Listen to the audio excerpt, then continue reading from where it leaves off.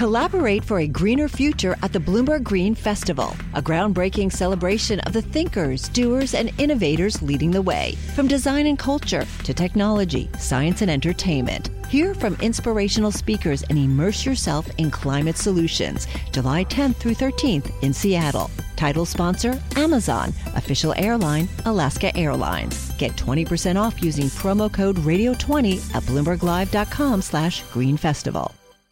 It's the first Monday in October, which means the Supreme Court is back in session, this time with a full complement of 9 justices, something they haven't had for a while with the confirmation of Neil Gorsuch. And the court's day included a trio of cases that will have important consequences for employers and employees.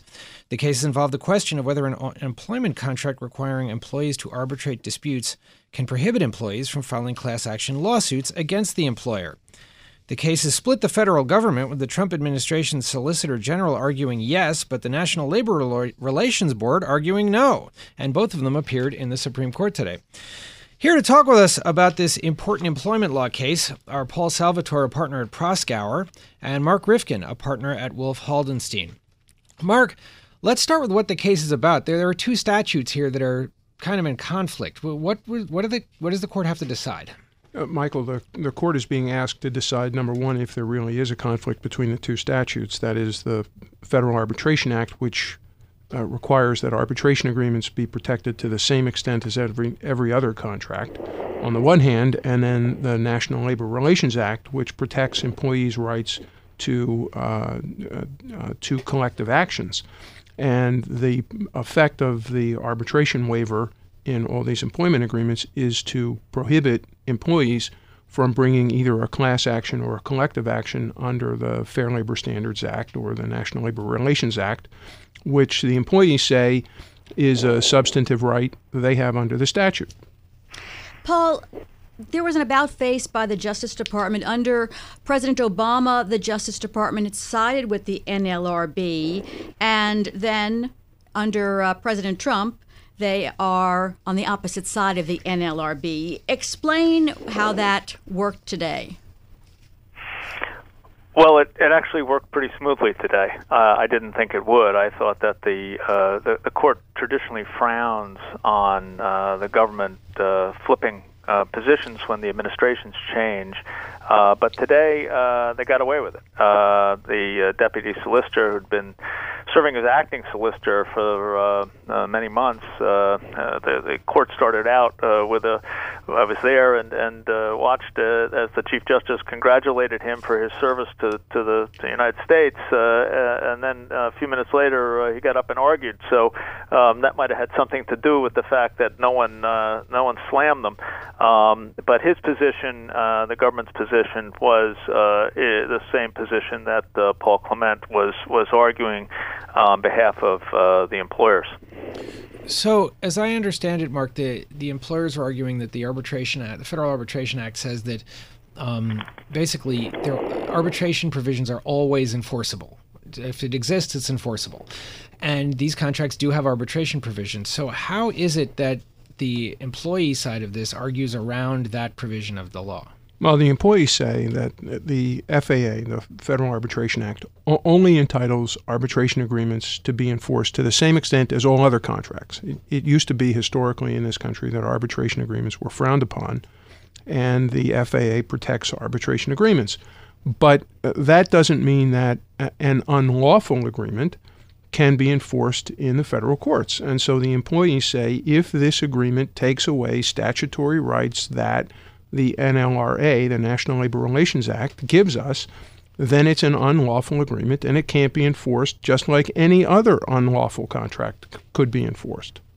Paul, you were there. Tell us how the justices reacted. Well, they really split in the liberal and conservative camps, with Justice Kennedy in the middle, but not, I think, that far from the conservative camp where he usually ends up in these arbitration cases, of which there have been many involving many different statutes, including other workplace statutes, over the last 20 years or so. And so while I think that Justice Breyer and Justice Kagan, Sotomayor, and Ginsburg would have no trouble finding a substantive right that's created in in Section 7 of the National Labor Relations Act. The others would not, and it's the majority that wins.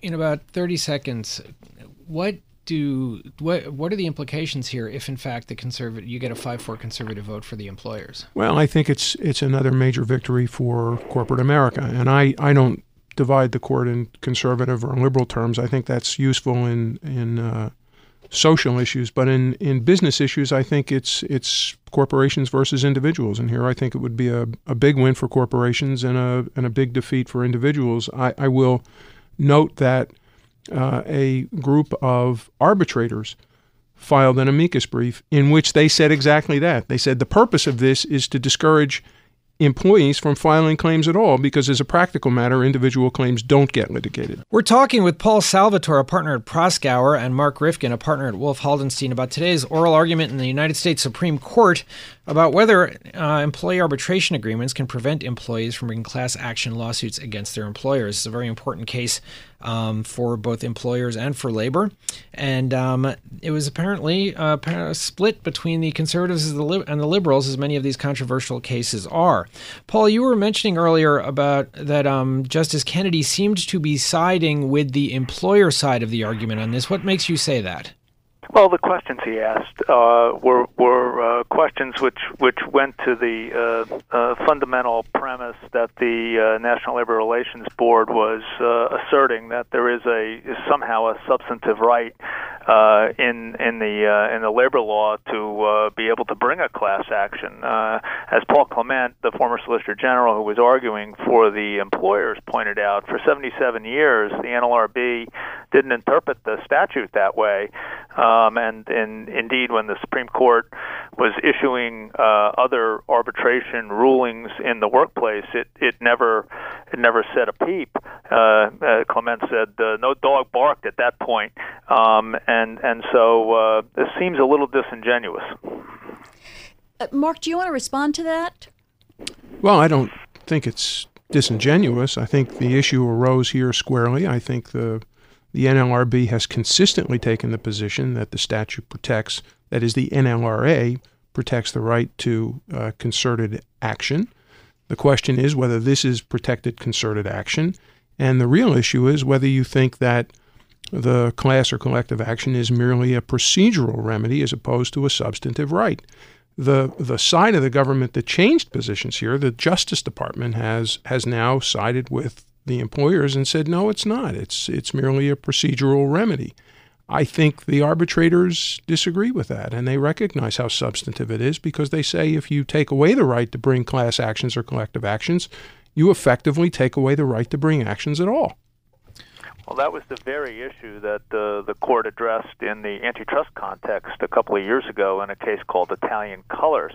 And in that case, they found that the class action device was procedural.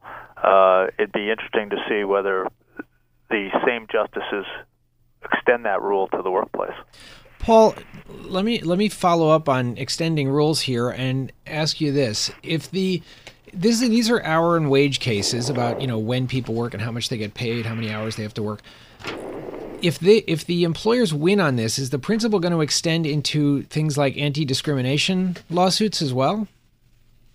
Well, it certainly could, and in some ways, under arbitration agreements, those types of claims are already covered on an individual basis. Mark, let's talk about the importance of this case. It's being called one of the most important business case of the term. What are the implications here? Again, June, I think the real question is whether we're going to protect corporations from liability for violating the Fair Labor Standards Act or the National Labor Relations Act, or we're going to insulate them by taking away a very important right on the part of employees or individuals to gather together and try to balance the scales of justice. And that's where the ideological difference is between the sides in these cases. Paul, what about Justice Gorsuch? He is generally expected to be a conservative vote on most things, but was apparently silent today. Do we have any idea, based on how he's ruled in other cases, how he might approach a case like this? Well, this is a well-trod path where you have two statutes that are allegedly on a collision course, and this type of statutory interpretation is right up Justice Gorsuch's alley. And so I wouldn't be surprised if we heard from him, even though he was silent today at the argument, when the opinion comes out. Mark, over the past decade, the Supreme Court has backed arbitration agreements between companies and consumers or other businesses. Is there any reason to believe that they would deviate from that in this case? Well, sadly, I think the answer to that is no. The court has moved even farther in the direction of protecting corporations, and that means that they're more likely, not less likely, to enforce the arbitration provision here. Paul, do you agree with that? Yeah, I don't see it as protecting corporations. I see it as forum selection and a alternative dispute resolution mechanism that's more suited for the types of claims that come up in the workplace than the federal or state courts. Well, why is it, Mark, that employers like arbitration so much more than courthouses? They don't. They don't like arbitration more than courthouses, but this is the vehicle they've chosen for avoiding liability. For example, in the granddaddy of them all, in Concepcion, AT&T's arbitration provision says, we want you to arbitrate your claims, and you can't arbitrate as a collective or a class action. But, oh, by the way, if that class action waiver is invalidated, then we want you to sue us in court. That juxtaposition tells you everything you need to know. This isn't about arbitration as a forum versus the federal court as a forum. This is about class actions versus individual actions. And the arbitrators here who filed the amicus brief put their finger right on it. Individual claims are too small to be litigated efficiently, so they don't get litigated at all. It's a free pass for wrongdoers. That's all it is. Well, our thanks to Mark Rifkin of Wolf Haldenstein and Paul Salvatore of Proskauer for being with us here today to talk about the Supreme Court's first day back, litigating an important employment case. The countdown has begun. From May 14th to 16th, 1,000 global leaders will gather in Doha for the Qatar Economic Forum powered by Bloomberg. Join heads of state, influential ministers, and leading CEOs to make new connections, gain unique insights, and uncover valuable opportunities in one of the world's most rapidly rising regions. Request your invite for this exclusive event at QatarEconomicForum.com.